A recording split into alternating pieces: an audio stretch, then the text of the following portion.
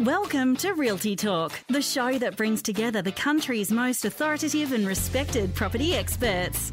Follow us on all the socials and subscribe for updates and exclusive offers. Realty Talk is powered by realty.com.au, connecting buyers, sellers and agents differently. Welcome to this week's Realty Talk show. I'm Bushy Martin from Know How Property Finance, and we've got some very timely property insights for you in this week's show.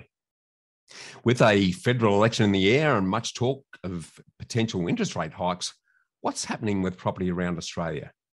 CoreLogic's Head of Research, Eliza Owen, joins us to unpack their latest home value index with some very interesting results.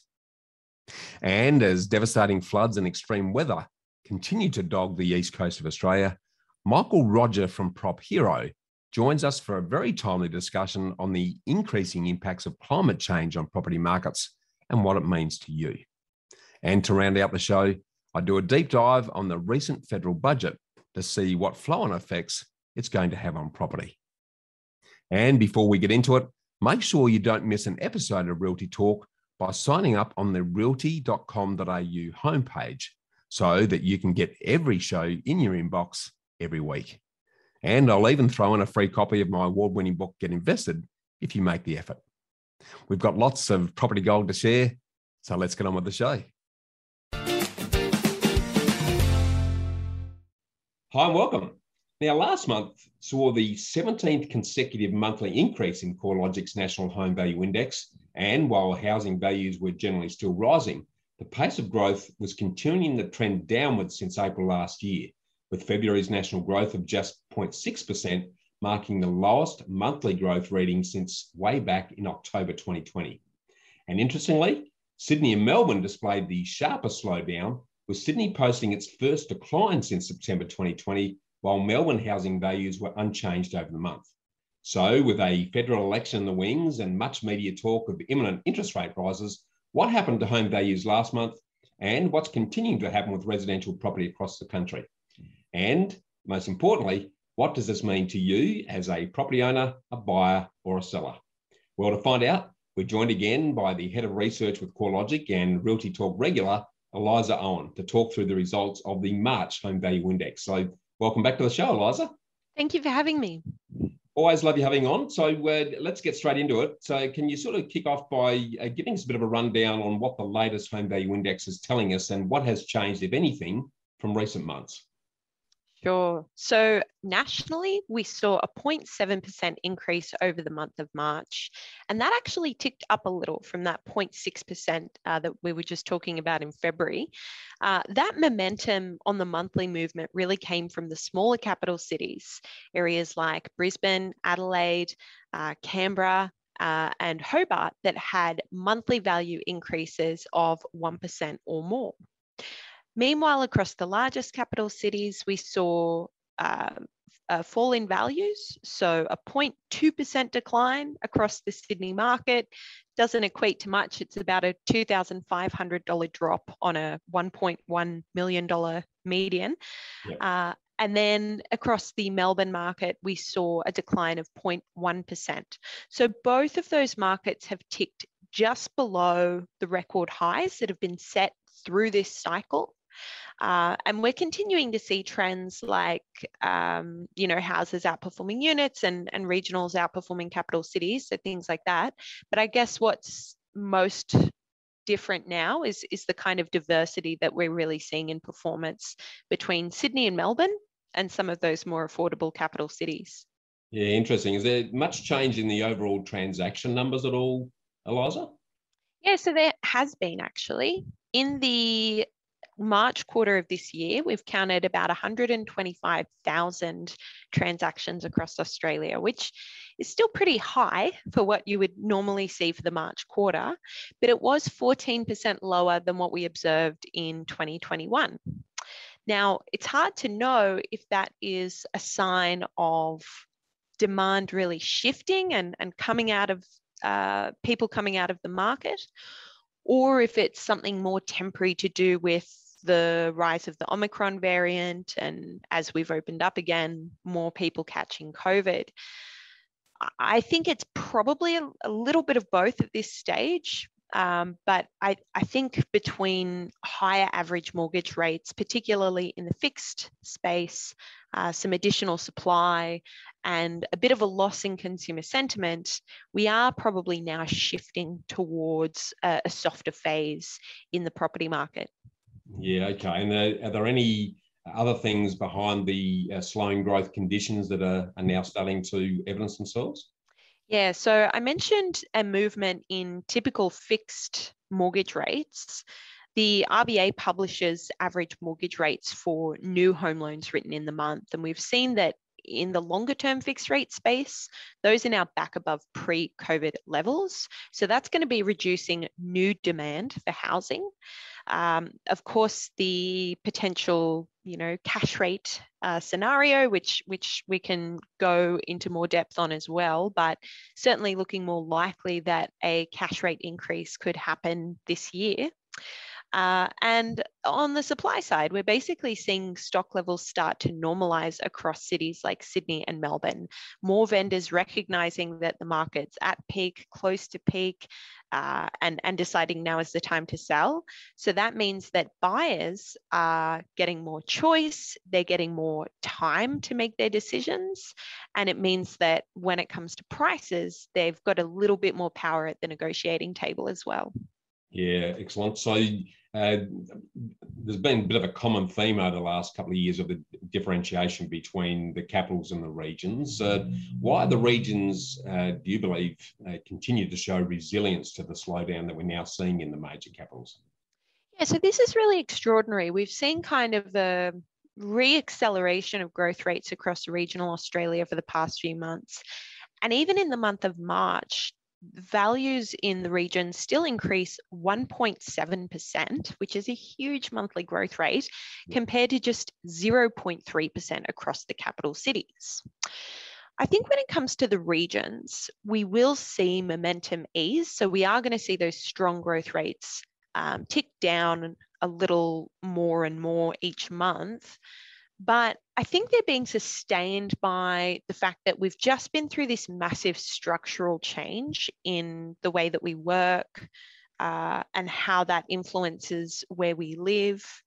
Migration figures are still showing, for example, strong movements from New South Wales and Victoria to the Sunshine State. And we know that of regional markets, the Gold Coast and the Sunshine Coast are usually very popular. So I think with all of that, and additionally a tight labour market. So even if people aren't successfully negotiating wage rises right now, they are more able to negotiate flexibility in their working from home arrangement. So that also supports regional growth trends as well. And it says a lot because when the cost of living is rising, if you can't get a wage rise, what you can at least do is try and reduce your housing costs, for example. So that kind of supports that regional trend.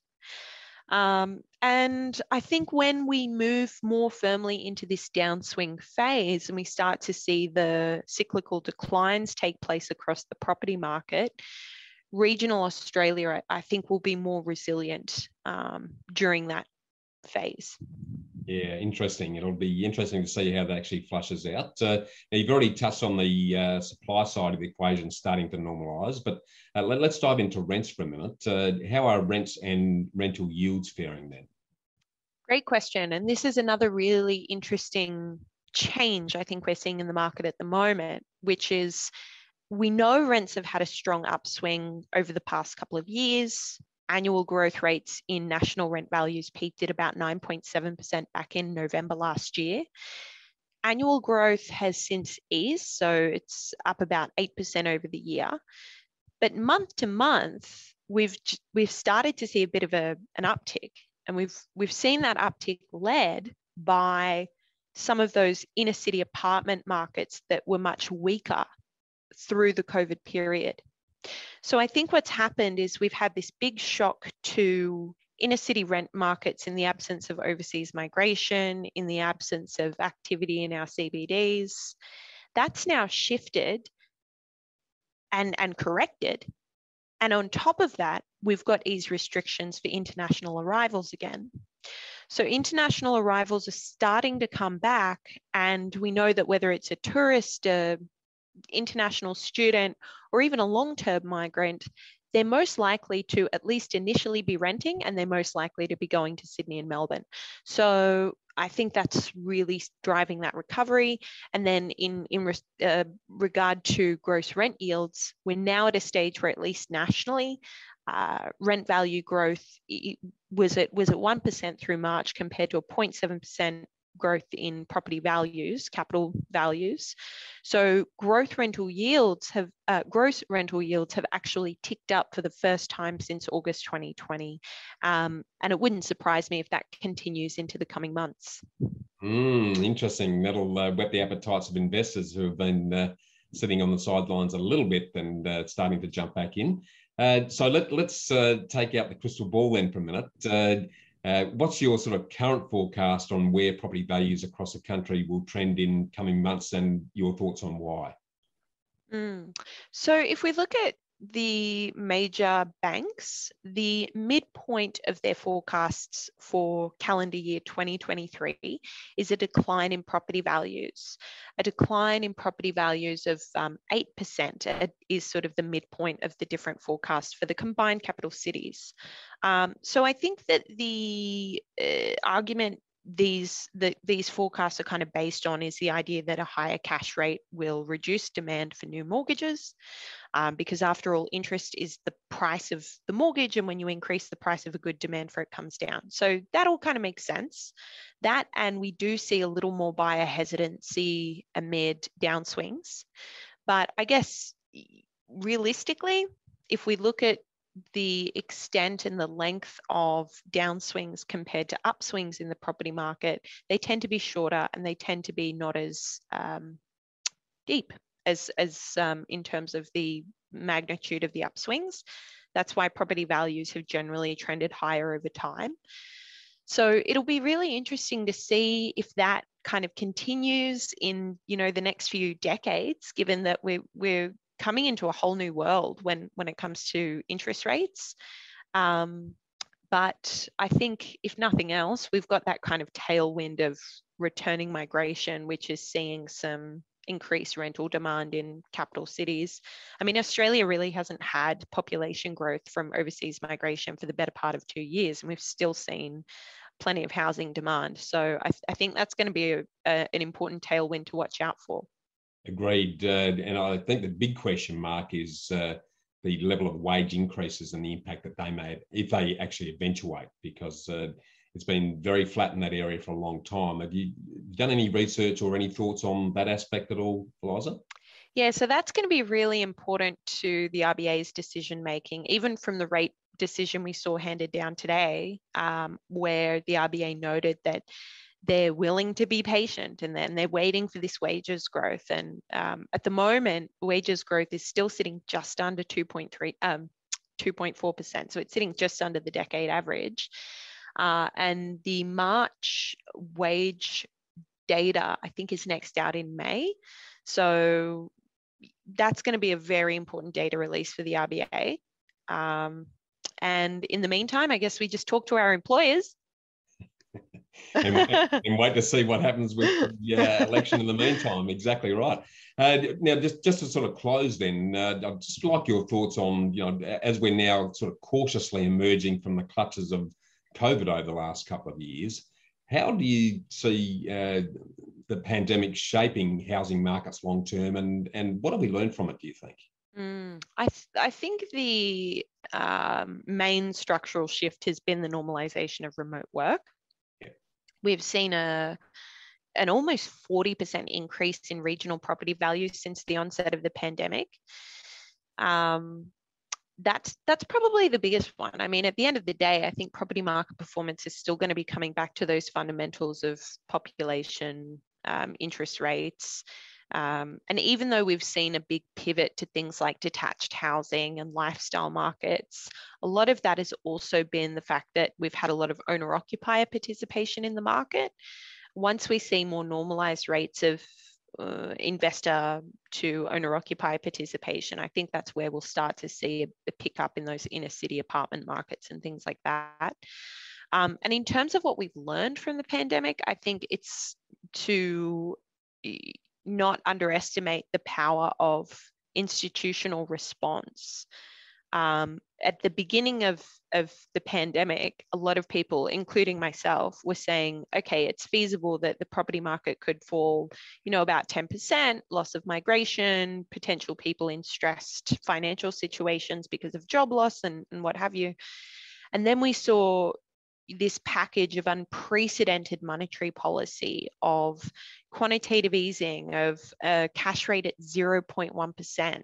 We saw the government step in and pay people where they couldn't go to work. We saw banks defer mortgage repayments where they couldn't go to work. And that coordinated response from a monetary, fiscal, and private sector perspective was it really carried us through the COVID period. And I think it just goes to show the stops that can be pulled out when there is a potential negative economic shock.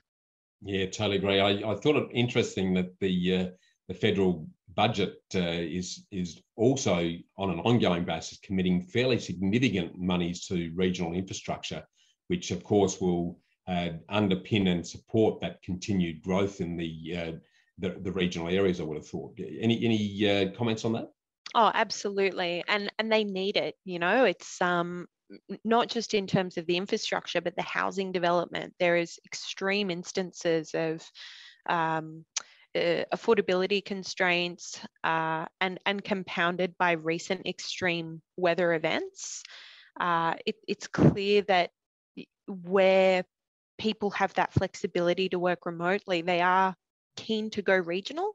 So the infrastructure needs to match that, the technology needs to match that, and the housing needs to match that as well. So I think that's definitely a positive from the federal budget. Yeah, totally agree. Well, always love your insights, Eliza, and I really want to thank you again for your sharing your time with us today, and thanks for coming on board and enlightening us all to what lies ahead. Yeah, great to be here. Thanks for having me again. Thanks, Eliza. Well, if you want to keep your finger on the pulse of what's happening in property around the country, make sure you grab yourself the latest copy of CoreLogic's Hedonic Home Value Index, which you can download in full by jumping on corelogic.com.au. Stay with us for more here on Realty Talk. Successful property investment is a game of finance. Do you have the right team and the right game plan? Realty Talk is brought to you by Know How Property. More than mortgage brokers, Bushy Martin and his team of investment architects set you up with a sustainable strategy structured to lower your costs, tax, risk and stress while increasing your capacity for growth. Know How has helped over 1,900 homeowners and investors secure more than $800 million in property wealth. So get set to live more, work less, and live your legacy. Want to know how to invest in your freedom? Visit knowhowproperty.com.au. Hi and welcome. Now, in recent years, Australia has been experiencing higher temperatures, more extreme droughts, devastating bushfire outbreaks, frequent floods, and much more extreme weather due to the increasing impacts of climate change. Rising sea levels add to the intensity of high sea level events, and all of this is an increasing threat to our housing and our infrastructure. Now, last year's bushfires and the recent floods in Queensland and New South Wales are great examples of this increased devastation. So, to discuss the increasing impact and risks of climate change on property markets, we're joined by the co-founder of Prop Hero, Michael Roger. So, welcome back to the show, Michael. Thanks for having me, Bushy.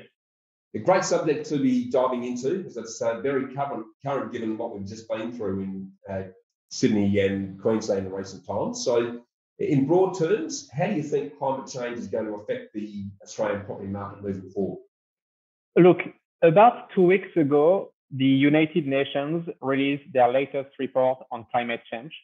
And their report looks at the impact of climate change on health, economy, infrastructures, and many other domains. And the key insight from the report is that climate change is accelerating faster than what we thought before. That's like the main learning from the report. And concretely, what it means is that extreme weather events are likely to grow both in intensity and in frequency over the coming years. And when we say the coming years, it's not in 50 years, it's like in the coming years, like really.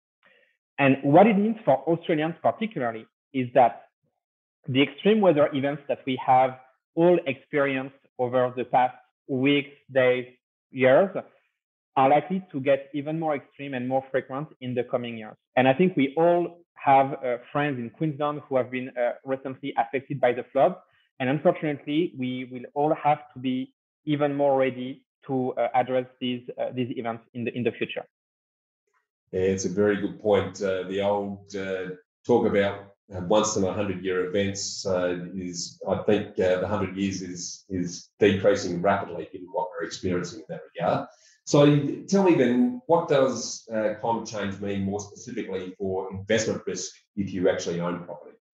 So if people listening to us have to remember one thing, is that they should not look at the past to predict the future. As I mentioned before, things are accelerating faster than what we thought before. And so, as you just said, well, let's say you have an investment property in an area that used to have floods once every 100 years.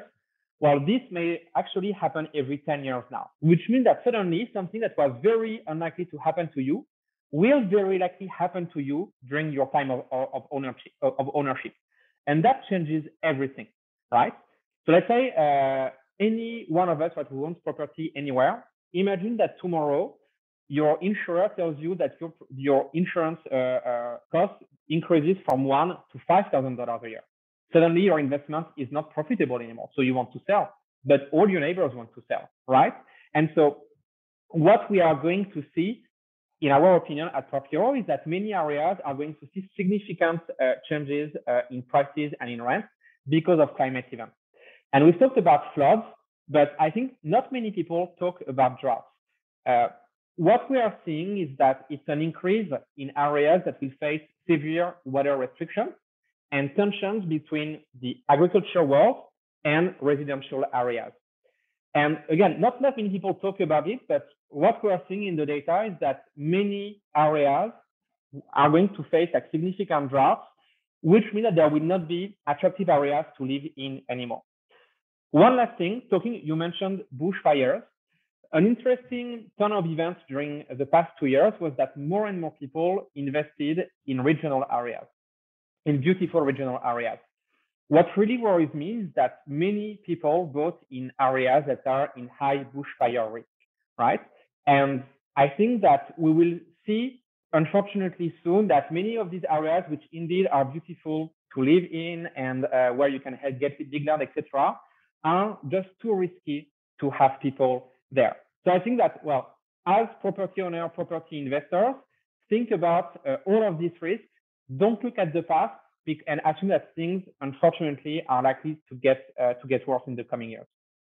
Yeah, very interesting times ahead, and there's a very clear takeaway from what you're saying in that the property investors in particular, pretty much anywhere in Australia is likely to be more risky than it's been historically due to the flow-on effects of climate change. So you touched on insurance. So what part can insurance play then? And is insurance still a good solution to this risk then, Michael? Well, in finance, I've got a finance background. In finance, we say that there is no free meal. And this is true for insurance as well. In some areas that I know, like in North Queensland, we've seen insurance premium get multiplied by 5. So don't think that insurance will get you out of it. My honest feeling is that the best insurance that you can get for yourself is to buy in the right area in the first place, right? That's just like the best thing that you can get. And the way, to think about it is, you got like these flood maps, bushfire risk maps, etc., available in most states. Look at these areas, understand, if you understand this, understand what buffer you should take in terms of height above sea level, about distance from forest, etc., and take a big buffer because things that they're like the drought and the flood, etc., are likely to get bigger. So again, insurance, yes, maybe in the short term, but in the long term, there is no free meal. You will have to pay for it. Yeah, absolutely. And there's even areas now where insurers won't go into as a result of what they assess as the increased risk. So certainly not something to rely on. Tell me then, how do you actually factor climate risk into your models at Prop Bureau? Yeah, so look, I mean, we are a data-driven company, as you know, Bushy, right? And me personally, my background is in data and AI. So overall, for every property that we buy for our clients, we look at over 200 different variables. And a few of these variables are linked to climate risk. And we actually worked with an insurance company that is like very deep on this to understand which areas are at risk today. It's useful, but not enough. And which areas are at risk for the next 10 or 20 years. And with this extended mapping, we even took a bigger buffer, right? Because our objective is to, yes, maximize returns, but also minimize risk for our clients. So we took, honestly, extra buffers, which is a bit frustrating because we are missing on many great areas. But we know that maybe not today, but in 5, 6, 7, 10 years, there will be risky areas.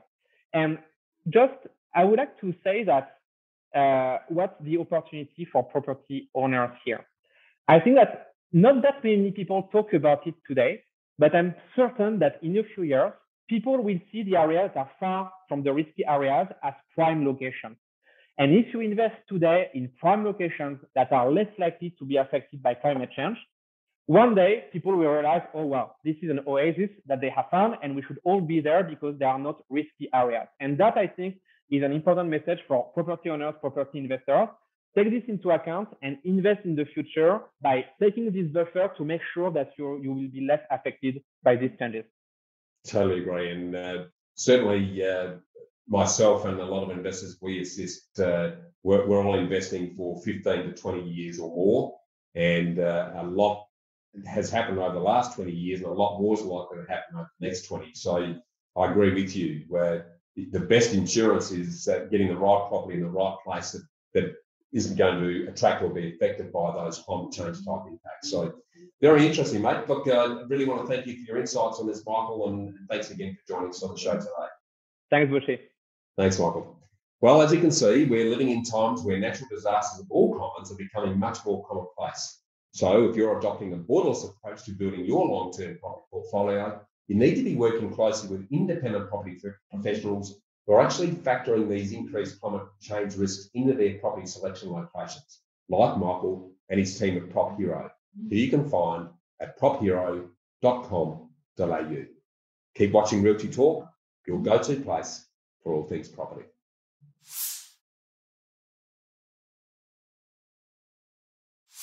Greetings and welcome.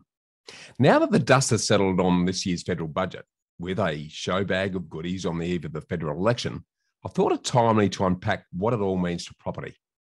And it's fair to say that I love pre-election federal budgets.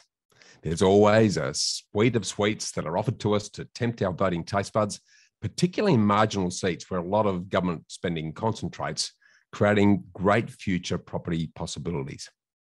And I need to stress that this is an agnostic, politics-free zone.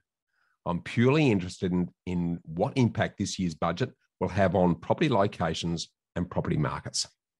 So is this year's budget good, bad, or neutral when it comes to property? Whether you're an existing property owner, buyer, seller, or investor, at a time when Australia's property value growth is cooling and plateauing and shifting to multiple speed markets, where the major capitals of Sydney and Melbourne have slipped into negative and flatline growth, while Brisbane, Adelaide, and some of the regional hubs are still growing strongly. Will the budget throw more petrol or water on the property fire? Now, to set the scene, it's important to note that I'm looking for budget initiatives that will facilitate change and improvement in property, because it's change that creates property opportunities. And changes in property values are most affected by changes in the balance between supply and demand, along with committed expenditure on new infrastructure, particularly transport infrastructure related to road, rail, and public transport that opens up areas and reduces travel times. So against this backdrop, what is this year's federal budget promising? How is future government expenditure going to affect property supply, demand, and infrastructure? On the supply side, in terms of the supply of new housing, there's no surprise that there's nothing here in the budget, as governments of all descriptions have pretty much washed their hands of housing supply by handballing it all to the private sector. This is one of the major reasons that Australia continues to suffer a significant housing shortage, which is likely to get worse in coming years.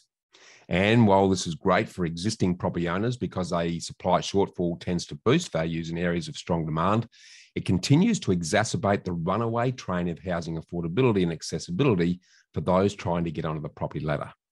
However, the budget does provide an additional glimmer of hope on this front with the announcement of an additional $2 billion for more affordable housing in low-cost financing to the government's National Housing Finance and Investment Corporation, which will further support the provision of social and affordable homes for vulnerable Australians, bringing the total liability cap to $5.5 billion. Now, this increase to the liability cap of the Affordable Housing Bond Aggregator is targeted to support an extra 27,500 dwellings. This, in addition to the doubling of the government's home guarantee schemes, administered by a panel of banks and lenders, will make available up to 50,000 places each year moving forward, including a new regional home guarantee open to non-first home buyers that will continue to support regional demand.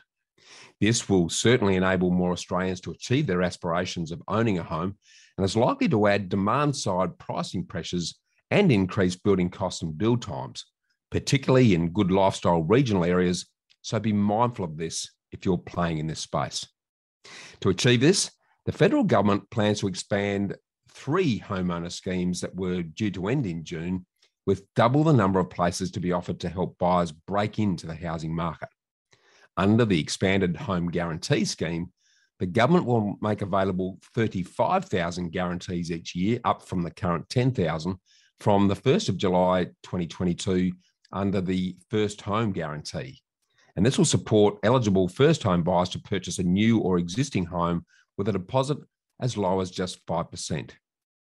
It will also enable 10,000 guarantees each year from the 1st of October 2022 right through to the 30th of June 2025 under a new regional home guarantee to support eligible home buyers, including non-first home buyers and permanent residents, to purchase or construct a new home in regional areas, subject, of course, to the passage of the enabling legislation.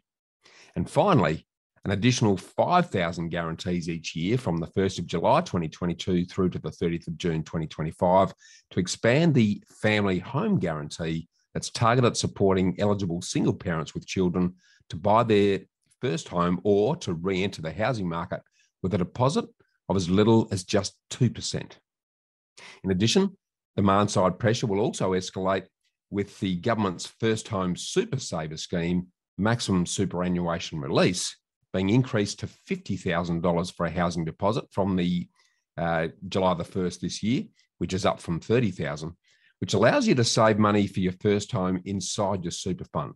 This helps first home buyers save faster for their home deposit due to the concessional reduced 15% tax treatment of your superannuation.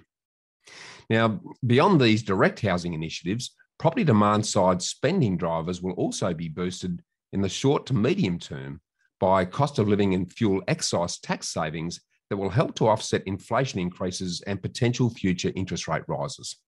Specifically, $5.6 billion has been provisioned for the $420 tax offset for low to middle income earners for this financial year, as well as a $250 payment to pensioners, carers, veterans, and other social assistance recipients.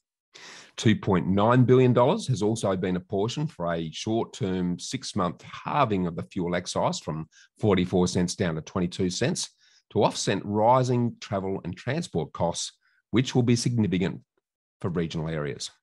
So these additional initiatives are all adding to demand-side pressure, which will continue to support and lift property values. Turning now to the additional infrastructure front, that is a key driver of change and improvement for property, the federal government budget announced an additional $17.9 billion in spending on road, rail, and associated infrastructure projects across Australia that will increase the 10-year pipeline to $120 billion. Now, this is true nation-building stuff and will create strong and growing property potential in areas affected by this. Now, infrastructure spending is always good for property as it opens up new areas and it reduces travel times with positive flow-on effects for property values in the areas that benefit from the improved infrastructure. So it'll be worth investigating areas in and around the new infrastructure that will benefit from the improvements that will because it's always worth investing in areas prior to the new infrastructure being completed to enjoy a potential spike in resulting capital growth. So let's quickly break down the new and augmented infrastructure spend. Key new commitments funded in the 2022 to 23 budget include $3.1 billion in new commitments to deliver the $3.6 billion Melbourne intermodal terminal package in Victoria, which includes a whole raft of things that, and just running through them, $1.2 billion for the interstate freight terminal in Beveridge, taking the total investment to $1.62 billion, $280 million for road connections, including Cameron's Lane interchange to the Beveridge Interstate Freight Terminal, $740 million for the Western Interstate Freight Terminal in Truganina, and $920 million for the Outer Metropolitan Ring South Rail connection to the Western Interstate Freight Terminal.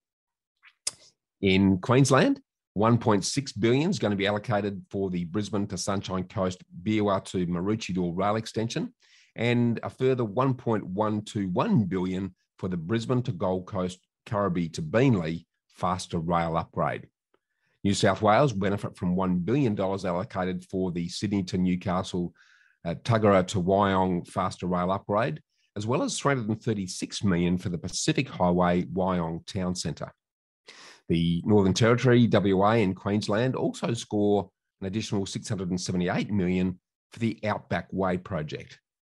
$336 million is being allocated for the Tasmanian Northern Roads Package Stage 2, while South Australia will benefit from $200 million for the Marion Road Anzac Highway to Crossroad upgrade, as well as $120 million for the Adelaide Hills Productivity and Road Safety Package. Western Australia will receive $145 million for the Thomas Road Dual Carriageway, Southern Western Highway to Tonkin Highway interchange, along with $140 million for regional road safety upgrades. In the Northern Territory, $132 million will go towards Central Australian tourism roads, and the ACT scores $46.7 million towards the Athlon Drive duplication. Now, the budget also includes additional funding for existing projects and roads of strategic importance corridors that include $2.264 billion for the North-South Corridor, Torrens to Darlington route in South Australia, $352 million for the Milton-Ulladulla bypass in New South Wales, $320 million for the Bunbury Outer Ring Road, stages 2 and 3 in Western Australia, along with $200 million for the Tonkin Highway Stage 3 extension. Victoria scores an extra $45 million for the Ballarat to Oyen Road network, and an additional $68.5 million is being set aside for the Cooktown to Weipa corridor upgrade in Queensland, bringing the total Australian funding to this corridor to $258.5 million. Now, this budget also includes $7.1 billion for transformative investments in regional Australia, including the Northern Territory, North and Central Queensland, the Pilbara region in Western Australia, and the Hunter in New South Wales. Now, this investment will unlock new economic frontiers of production in agriculture, low emissions manufacturing, and renewable energy, including its $8.9 billion National Water Grid Fund. The federal government will provide a further $7.4 billion to improve Australia's water security and open up new land for irrigation. As well as projects in each state and territory, the federal government is also investing $2 billion through the Regional Accelerator Program to drive growth and productivity in regional areas, $501.7 million for local councils to deliver priority road and community infrastructure projects across Australia, and $2 billion in additional funding for the Northern Australia Infrastructure Facility, bringing total funding to $7 billion. Now, this substantial infrastructure spend will create a wealth of change, improvement, and resulting property opportunity. So, as you can see, this budget adds strong property demand side drivers alongside significant new enabling infrastructure. So, on the balance of good, bad, or neutral, the budget is clearly favouring the good for property side, with the regions being the big winners as the exodus to lifestyle from the big cities to the country continues. And existing property owners, buyers, sellers, and investors all appear to benefit from this. We'll now eagerly await the federal election to see which party's policies will add, detract, or otherwise impact on property. But for now, that's more food for thought. Stay tuned for more. Property deductions can save you thousands of dollars each year. To make sure you maximise deductions, you need to work with the most experienced quantity surveyor in the country. BMT Tax Depreciation is the leading specialist in the industry. They've completed over 700,000 tax deduction schedules for residential investment and commercial properties Australia-wide. BMT guarantee to find double your fee in the first full financial year deductions. Call BMT on 1300 728 726 today for an obligation-free quote. Well, that's another wrap for this week's show. Another big thanks to our special guests, Eliza Owen and Michael Roger. And to make sure you don't miss an episode of Australia's longest running and most popular online property show, subscribe to Realty Talk now on Apple Podcasts, Google Podcasts, Spotify, YouTube, or wherever you listen. And make sure you sign up on the realty.com.au homepage to get a free copy of my book, Get Invested, so that you get every episode in your inbox every week. And while you're there, make sure you check out one of Australia's most extensive range of properties for sale from over 7,000 agents nationally. Thanks again to realty.com.au and BMT Tax Depreciation for their ongoing support. I'm Bushy Martin from Know How Property Finance, and I look forward to seeing you again next week. Miss something in this week's show or want to catch up on past shows? Do it anytime at realty.com.au, where we connect buyers, sellers and agents differently.